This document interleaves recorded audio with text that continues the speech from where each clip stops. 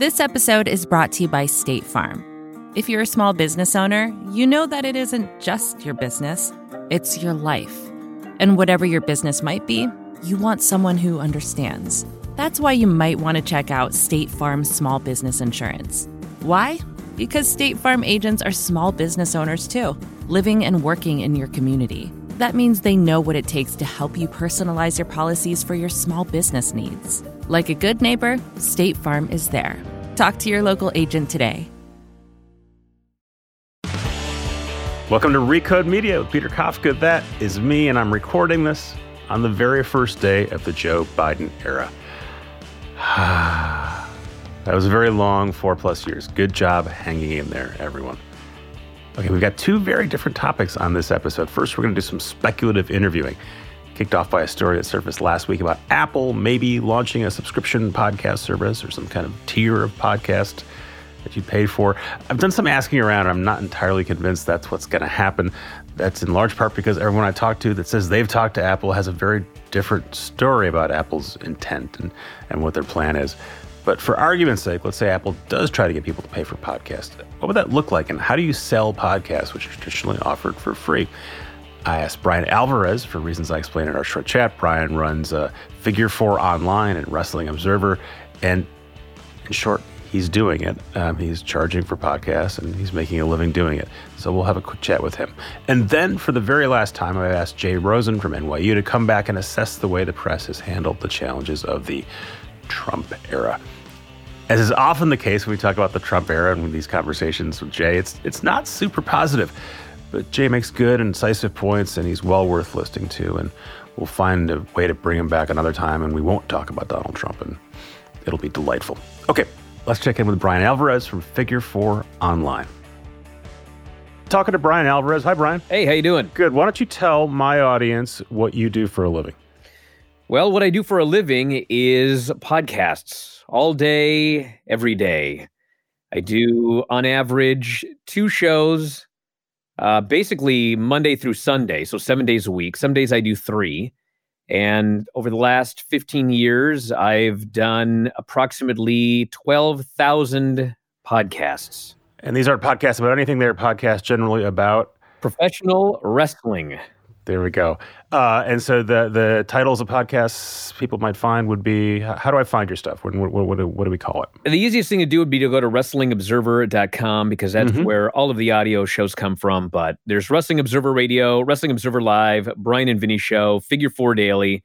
And over the last couple of years, we've started putting the podcasts up for YouTube subscribers as well. So you can find it on YouTube. So the reason I'm sort of slow walking into this is last week there was news out that Apple is mulling some sort of paid podcast subscription service. And I do what I often do, which is get on Twitter and start typing my thoughts out loud. And the one that caught people's attention was, I was sort of wondering how big the market for paid podcasting would be. And I said, but beyond Patreons for specific pods, to date, there is zero market for paid pods. And then I got dragged by many of Brian's many fans who said, I've been paying for Brian's stuff for a long time. You should have him on. So here we are. So Brian, the podcasts you just listed, how many of them are like, what percent are free? What percent are paid? And how much people pay to access your wrestling podcasts? So we charge $11.99 a month. And for that price, you get all of the new podcasts and the archive, the whole library of podcasts we've done dating back to 2005. So as far as free podcasts, I mean, we don't have any. We do a radio show Monday through Friday, and there's another episode on Sunday. And the live show is free because it's on the radio, but the podcast of the show you have to pay for. So we basically don't offer any free podcasts. Every month or so, I'll put one out for free just so people can hear it if they want to see what they're missing if they don't subscribe. We do clips on YouTube. So a full show is like an hour or whatever. So we'll put up like a 5-minute clip, and then at the end there's an ad. If you want the whole show, you've got to sign up for YouTube or the main podcast site. But we're not really giving anything away for free. And there's newsletters as well. Is that all sort of in one subscription package, or are they sold separately from the podcasts? So it's a little complicated right now, but if you want the audio podcasts, then you can also get a newsletter on the website, the Wrestling Observer newsletter.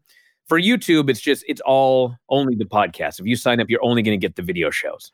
So you've got a super specific fan base. Can you give me a sense of how big that fan base is, how many subs you have? We've actually never revealed that, but I will at least say that when we started, I was dirt poor. And today we've got multiple people that are making full-time livings. We've got multiple people that are making part-time livings. So it's very big now.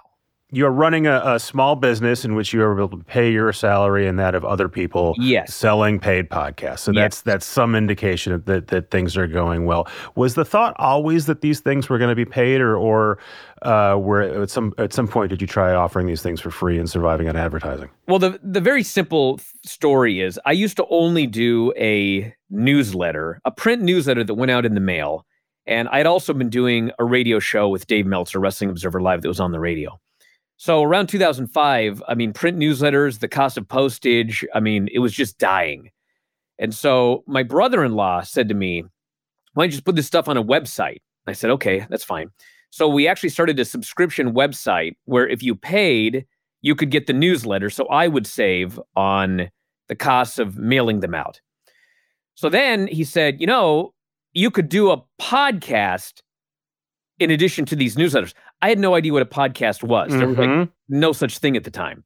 So I was like, well, whatever it is, if I just have to talk about wrestling and then people pay for it, I'm all for it. So we basically recorded these audio bits, and if you were a subscriber, you could download it.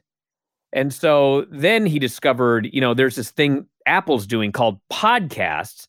They've got this Apple Podcast app. And so once a week, we would put one of the shows on Apple Podcasts for free. And we would say, if you like this show, head to WrestlingObserver.com, sign up, and you can get all of these podcasts. And that's where the whole ball started rolling. So it sort of sounds like you started with a community / fan club. It sort of added podcasts into that. And now it's become sort of a podcast first business. Yes. Am I summing that up correctly? Absolutely. So the reason I'm having you on, in addition to sort of me eating a little bit of crow here, is there's been this debate for a while about whether there will be a significant paid market for podcasts. Luminary has tried it.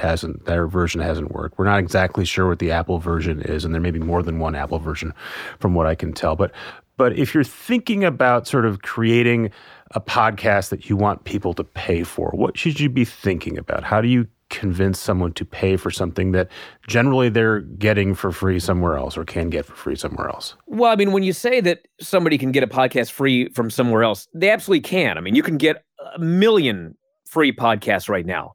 And there's but specifically, there's a lot of wrestling. Sure, there's wrestling free, right? podcasts. So the key really is that you personally need to create a podcast that people want to see. To me, it's just basic business. There's 1 million restaurants. You decide that you want to open a restaurant. What's different about your restaurant? People can make food for free at home. So you've got to have something special at your restaurant, whatever it might be, where people decide that they want to support you. So yeah, there's 1 million places that people could go for a free podcast. But it would not be, and this is not like an ego thing. I'm just saying, it's not my podcast. It's not Dave Meltzer's podcast. So if people want our podcast, they have to pay for it. So every day, I have to find some way to continue making this podcast something that people feel is valuable enough to pay for. So I've always looked at it as it's more like I'm running a business here than I'm running a paid podcast, because clearly there are paid podcasts. So obviously there's going to be millions of people that start a podcast and nobody's going to want to pay for it. There are going to be certain people. The way I kind of look at it, when you look at when Howard Stern went to satellite radio, right? When Joe Rogan went to Spotify or whatever it was, they're basically converting to a paid podcast, if you want to look at it that way. Right. In that case, they're taking a very, very large audience that's been taking them for free and converting a slice of them. That part makes sense to me. But in your case, you're doing something different. I'm wondering, As you've seen the podcasting business grow considerably, it's still quite small overall compared to other media, and the dominant form has been free. Have you ever thought, man, maybe I'm missing out. Maybe I should have an ad-supported component here. Maybe I should have a free component here. Maybe I could reach a lot more people. I could still have the paid podcast for my hardcore fans. Maybe there's a way to do both. No, because it's been so successful the way that we've been doing it. And it's continued to grow year over year. We kind of do that model with YouTube because we put out longer clips on YouTube that are free, which because of YouTube, they are ad supported. So now we're generating revenue every year from YouTube, but we also have the paid component to YouTube. So basically we've got the option of, there's a lot of people, I don't want to pay for it, but I'll go up there and watch it every day. And so they go up there and watch it every day, and we generate revenue throughout the year from people that just watch the free shows. And then of course with the ad, some people are like, man, I really like that segment right there, and I'd like to hear the whole show, and so they pay for the entire show. So it's a combination of a free advertisement, but also a free advertisement that's generating revenue.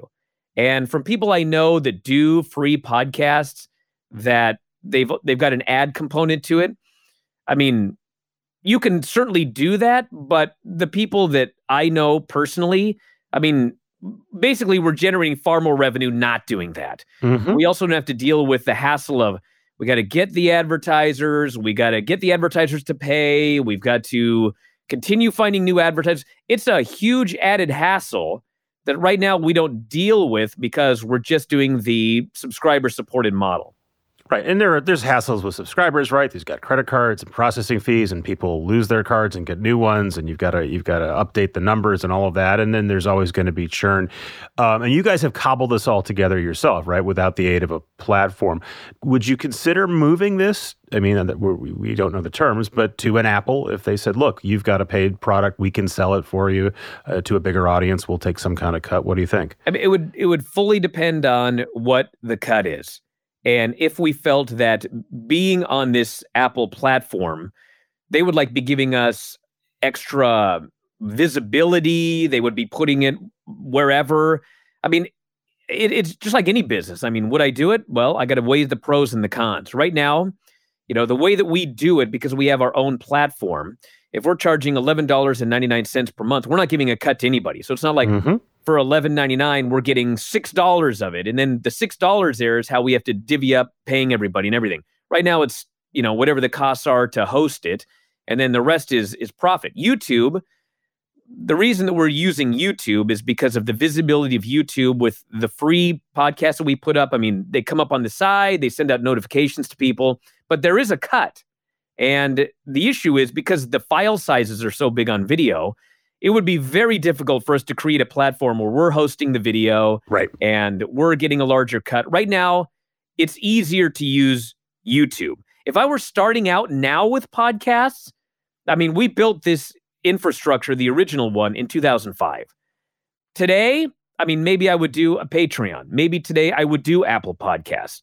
I'm not sure. It may be easier to start that way today than to try to build up this giant infrastructure and, the ability to take, as you noted, like credit cards and PayPal and, people's cards bound, blah, blah, blah, blah, blah. It might be easier today to use an Apple Podcast or a Patreon or something like that. So last question for you, and you're guessing just like I am. Right now, the dominant form for podcasting is free ad-supported stuff. Certainly in terms of number of podcasts, I would guess in terms of total consumption. I'd also guess in terms of total revenue that the dominant form is free. Do you think that eventually flips over and the way that most people consume most of their podcasts, or at least most of the podcast money is generated, it's through some form of subscription? I would say no, because my feeling is that the vast majority of podcasts, there's not going to be a huge audience of people that want to pay for it. So I would think that the very, very successful podcasts may move towards more of a subscription model, but I would think that the vast majority underneath are probably going to be better off doing free and ad-supported Patreons, etc. It's just like when the newspaper started moving to the paywall model. And the thing was like, oh my God, like no one's going to pay for the Seattle Times it's behind a paywall. Like there's a million newspapers you can read for free. Why would you pay for it? Well, as you've seen over the last decade or so, more and more of these newspapers are going behind paywalls. New York Times, Wall Street Journal, a lot of local papers, and they're still doing it, which tells me that it's successful. If the New York Times went behind a paywall and nobody was paying for it, they would go back to a free model and find some other way to survive. Yeah, I think the big difference is there's the Times and the Journal and the Washington Post, and then there's everyone else. Everyone else in local news and smaller is really struggling trying to convert an audience. And that's exactly what I'm saying. So for podcasts, I do believe that the big ones, the successful ones, the ones that have, a famous voice behind them, they probably could make more money with a subscription model. But a lot of the ones underneath, like your local papers, they are going to be better off with a free model, selling advertising, etc. Brian, I would say you're my first black belt guest. I think actually other folks, at least one other, claims a black belt, but you are definitely the first wrestling impresario I've had on. So delighted to have you. Thank you for educating about paid podcasts. People can find you by Googling your name and Figure 4 Online and Wrestling Observer. Anything else you want to shout out while I've got you? That's pretty much it. I really appreciate you having me on the show. I did not send everybody after you when you made Twitter. They came after me. They came after me. It's fine. It's fine. I saw Dave piled on too. But nice to meet you online. We'll figure out some way to meet in real life one day. Thanks, Brian. I really appreciate it. Thanks again to Brian for coming on. He's a good-spirited guy. We're going to hear from a fine sponsor that I'll probably be talking about, and then we're going to come back and talk with Jay Rosen from NYU. Support for this show comes from Slack. You're a growing business, and you can't afford to slow down. If anything, you could probably use a few more hours in the day. That's why the most successful growing businesses are working together in Slack. Slack is where work happens, with all your people, data, and information in one AI-powered place. Start a call instantly in huddles and ditch cumbersome calendar invites. Or build an automation with Workflow Builder to take routine tasks off your plate. No coding required. Grow your business in Slack. Visit slack.com to get started.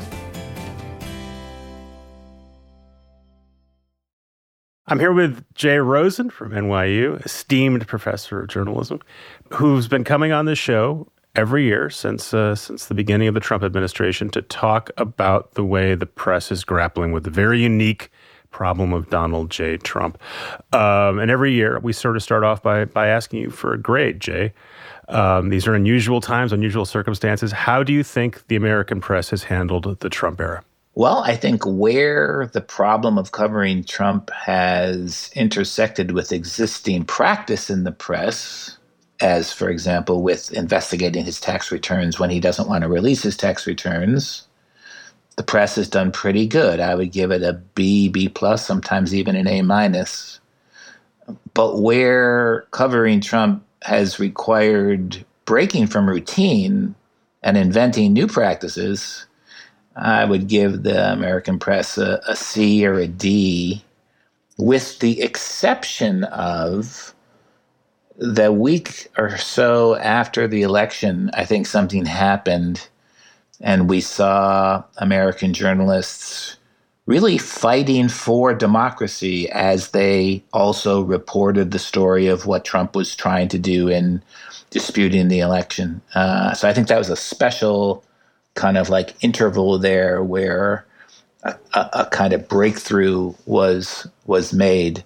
And then I would add, everything involving the coverage of Jared and Ivanka is an F in my group. That was a total embarrassing failure from beginning to the end. And it continued right up to the very end, where a couple of days ago, Ivanka was said to be trying to mitigate the problems of the riot in some way, which was totally unspecified. Anyway, that's a total bomb out. So I think you've been pretty consistent throughout the years. And you and I both agree that the U.S. mainstream press has done a great job when it comes to flexing investigative muscles. Mm-hmm. Great reporting from the Times and the Journal and the Post, in particular, ProPublica.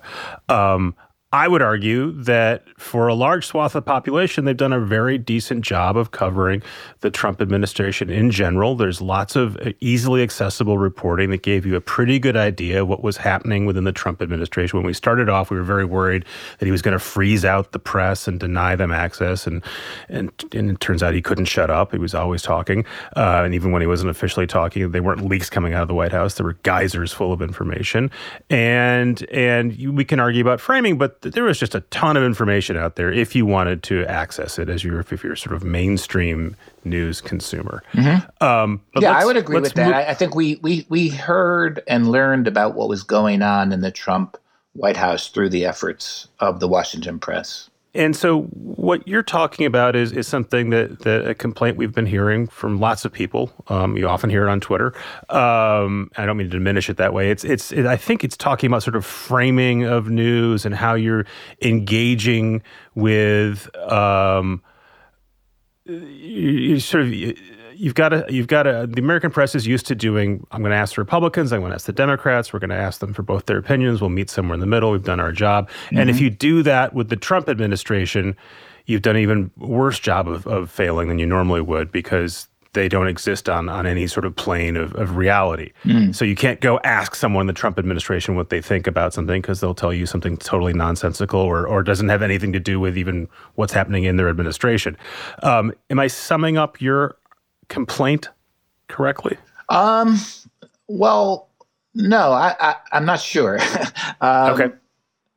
I think the biggest challenge for the American press has been how to stand up for American democracy in a more vigorous way when it is under threat from the President of the United States, which is a situation that nobody in the Washington press ever thought they would be in. And I think it took way too long. But as I said earlier, at the very end, they learned how to do that. But it took too long because it involves breaking routines and coming up with new practices and sort of shrugging off old limitations. And that was really hard. Then there's a related problem of what critics call normalization of Trump. I think that's an area where the journalists are totally baffled by that criticism. They don't accept it. They think it's silly. They make fun of it now. They're so sick of hearing it that they've kind of shut it out. But there's something to it. And I think journalists could have been much more supple in understanding what people mean by normalization. So that's something that we could talk about. But that's another part of my critique. So those are two areas where I think the press didn't do as good a job as it should have. And in the background of that is another fact. This is not something that I assign responsibility to journalists for, but there was a whole portion of the country that was not only not listening to journalism and journalists, but was in a way actively organized against them. And that was, a huge part of the Trump years as well.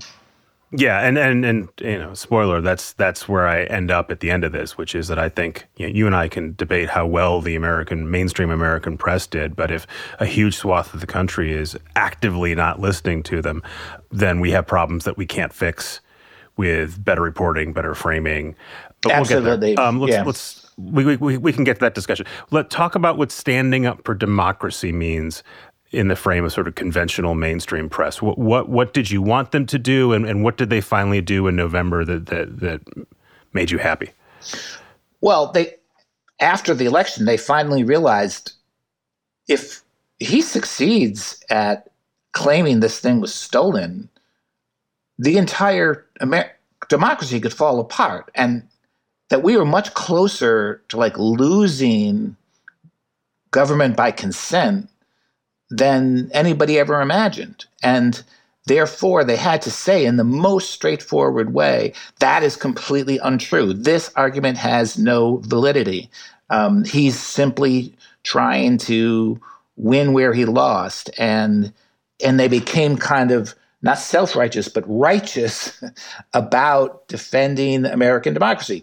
And I think that could have started to happen much earlier. And it's not that they didn't write about these things, but I don't think that the sense of urgency came through. And so the way I tried to describe this in my writing was, you can't keep from getting blown away by the Trump agenda until you have an agenda of your own and something to defend. And that's what I wanted to see happen earlier. And I finally did again. Give me an example of what that would have liked prior to the attempted election overturning. Give me an example of the last 4 years where you'd want them to stand up and say, enough, or this is not so, in a way that they weren't. I think the tracking the story of the Republican Party becoming a counter-majoritarian or anti-voting party, and the way that's been built into the structure of the Republican Party could have been a point of emphasis. The way that making it more difficult to vote is aligned with making it more difficult to understand what the party is really for is part of it. When the attacks in the post office came, that was reported, but again, that was a case where I thought journalists should sort of be in a sense set against that. There was a crisis in American democracy building for a long time, and it took a long time to get the press to kind of like shift over into crisis mode, even though the signs were very clear. And they finally did, and that's good. But I felt that should have come much earlier, even though those stories were written about.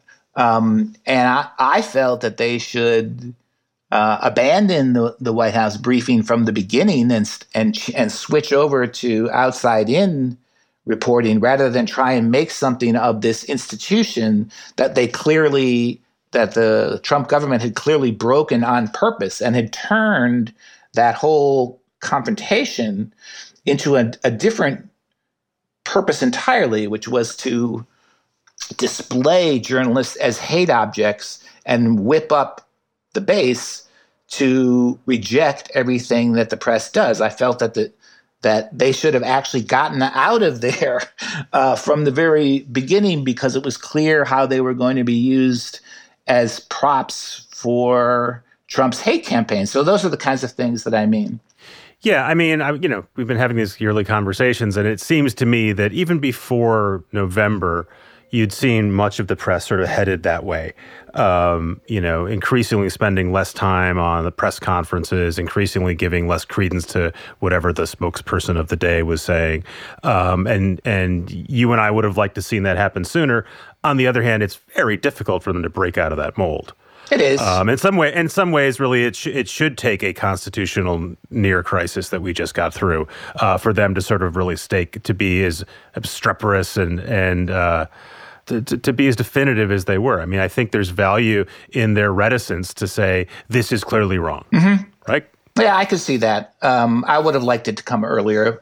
It did eventually come, and you're right. By the end, they were much more kind of immediately dismissive of even the attempts to put up, a case for what Trump was doing. And by the end, the Trump government was also not trying very hard. I mean, Kayleigh McEnany was not actually really briefing the press at all. That it had basically dissolved away into nothing but hating on the journalists and evading all questions, or not even taking questions in a lot of ways. Yeah, the whole thing broke down over time. I was even struck. I wish I'd pulled the headline. The day after the riot headline, and it said something like "incited by Trump." Yeah, it was the kind of thing that the Times would never have put in a headline for at all. There's still an argument. Oh, they weren't incited. That he didn't say go riot, and the old Times would never have done that. Yeah, by the time the riot happened, they were speaking fairly directly. Yes. So I want to skip ahead because I do want to get to the what do we do about this giant information desert that so many of our fellow Americans are in. But you wrote something in November when they were in this phase where you were happy with what the press was doing, and your question was what happens post-Trump, and not what happens to the Trump bump, not what happens with subscriptions and what happens to Sarah Cooper, but does the press sort of go back to the way things were? My gut is they do. Yeah. Okay. And you seems like you agree with Yes. I think that's the most likely result by far. If they didn't, if they were to take a different mindset, but you were dealing with a Biden administration that is going to be flawed in many ways, but at least will have some sort of tether to reality, and candor and a sense of what shame it means, all those things that you sort of need to have an engagement with the real world. What would that look like? What would a press who had learned lessons from the Trump era bring to a Biden administration? Well, I think one thing is that the major line of conflict in Washington coverage would not be Biden and the Democrats versus McConnell and the Republicans, but reality-based politics versus the other kind.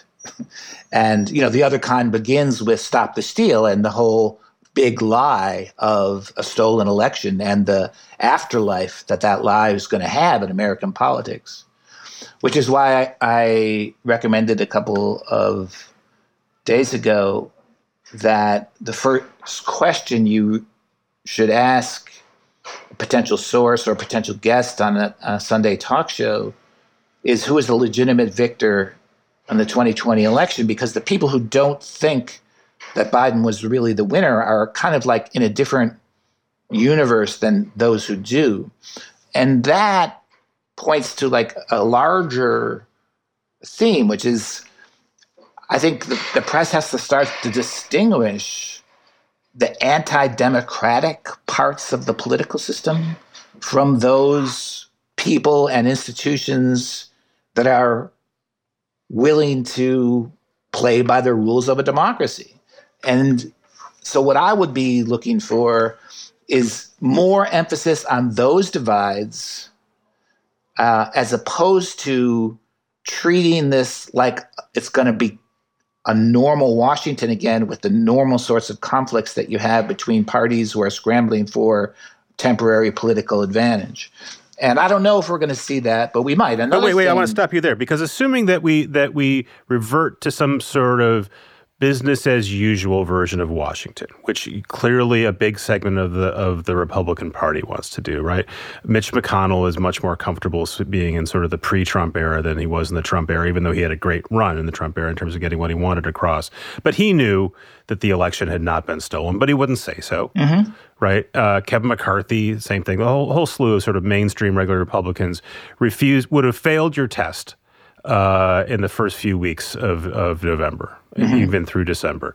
But now they'll pass it. They'll say Joe Biden is the president. Okay. Right? So do you let them back in, and then now you're just back into having conversations about socialism and healthcare and tax cuts, and it's where we were 4 years ago? Does that? I don't think that makes you happy. It seems like you want something else. First of all, there's going to be a lot of people who don't say that. There'll be a segment.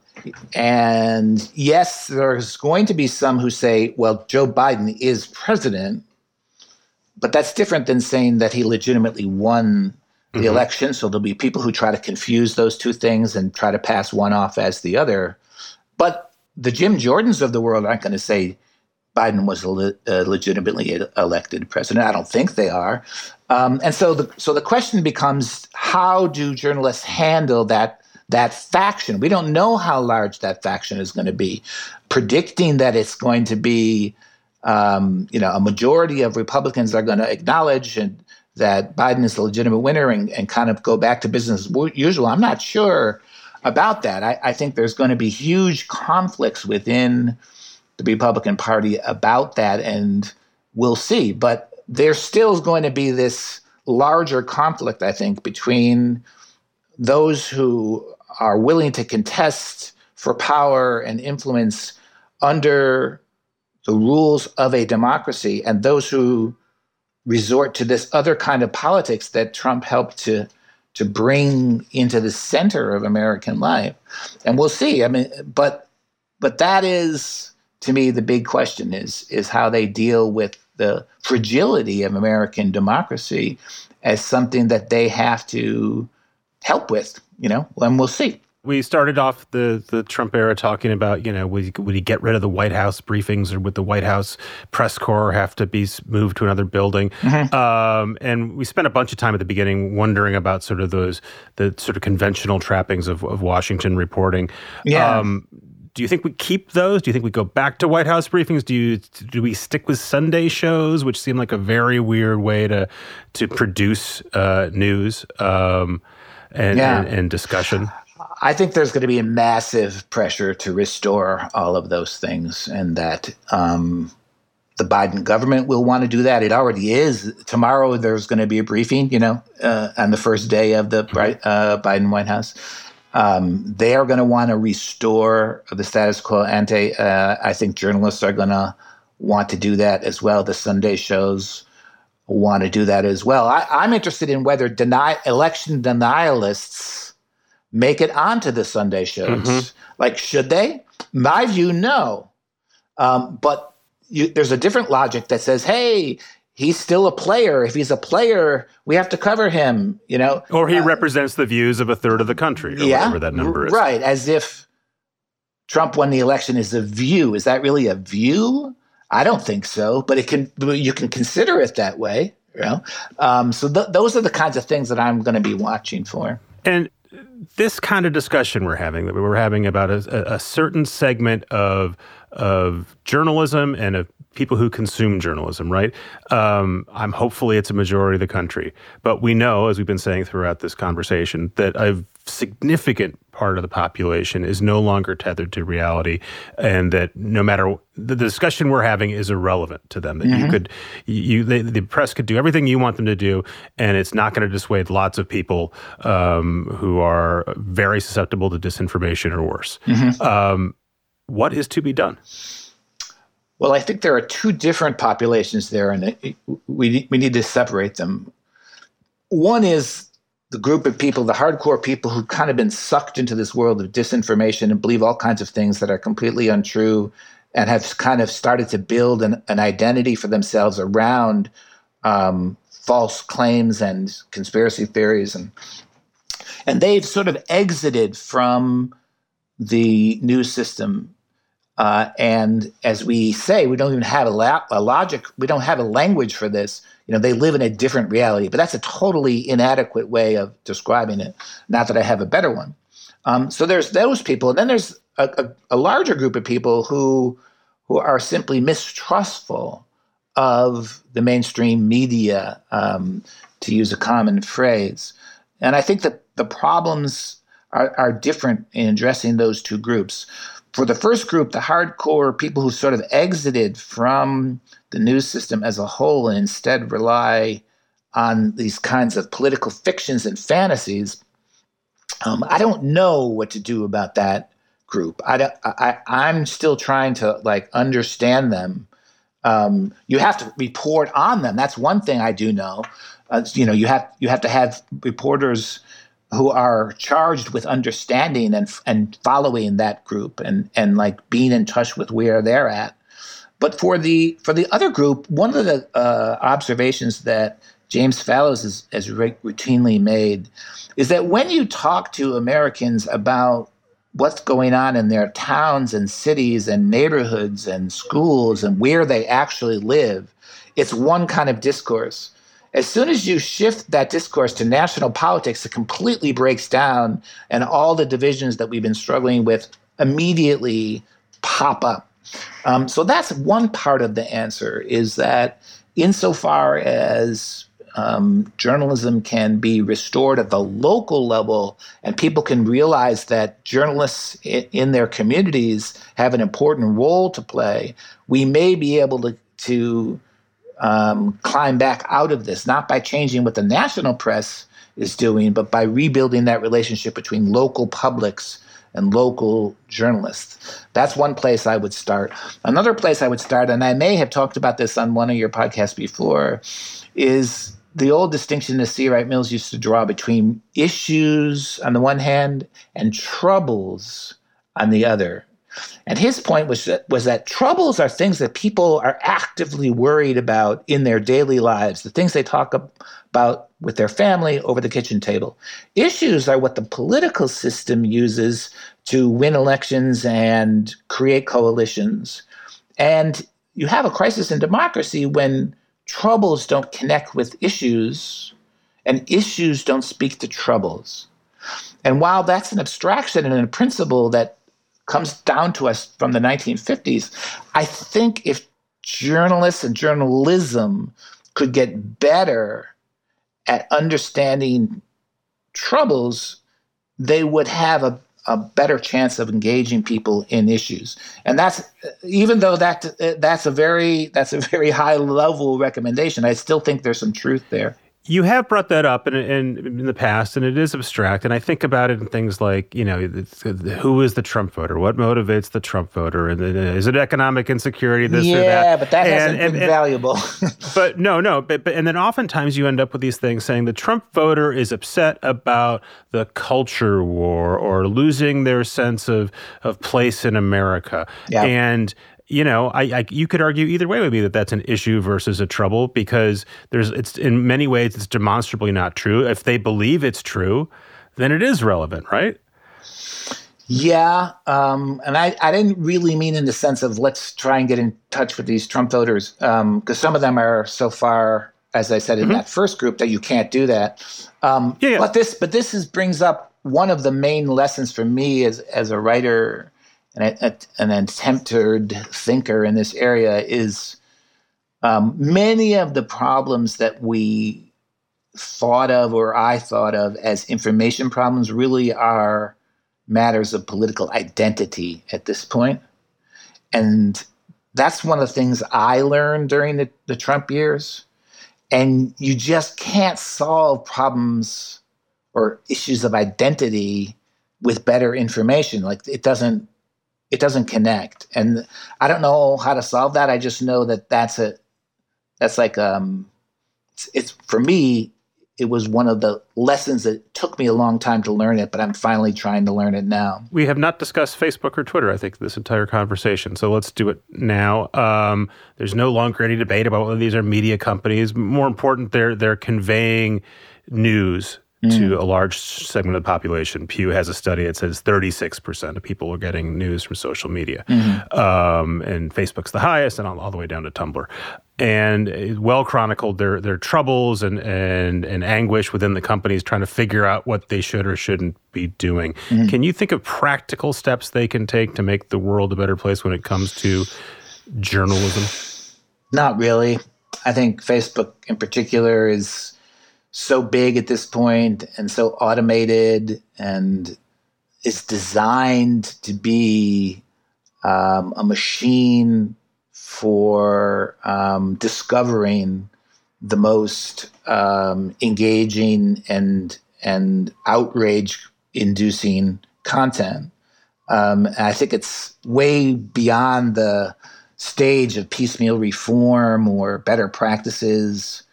I don't see how Facebook changes in a way that could, bring us back from this brink that we're at. I'm very pessimistic about that. I mean, it could be broken up, maybe. Very smart regulation could help, but in order to get really good regulation, you have to have a competent and determined government, and we don't have anything like that right now. So I don't have the answer to the platform problem. I do know that part of that problem is that the platforms, especially Facebook, have grabbed hold of the primary relationship between the news system and the news user or consumer.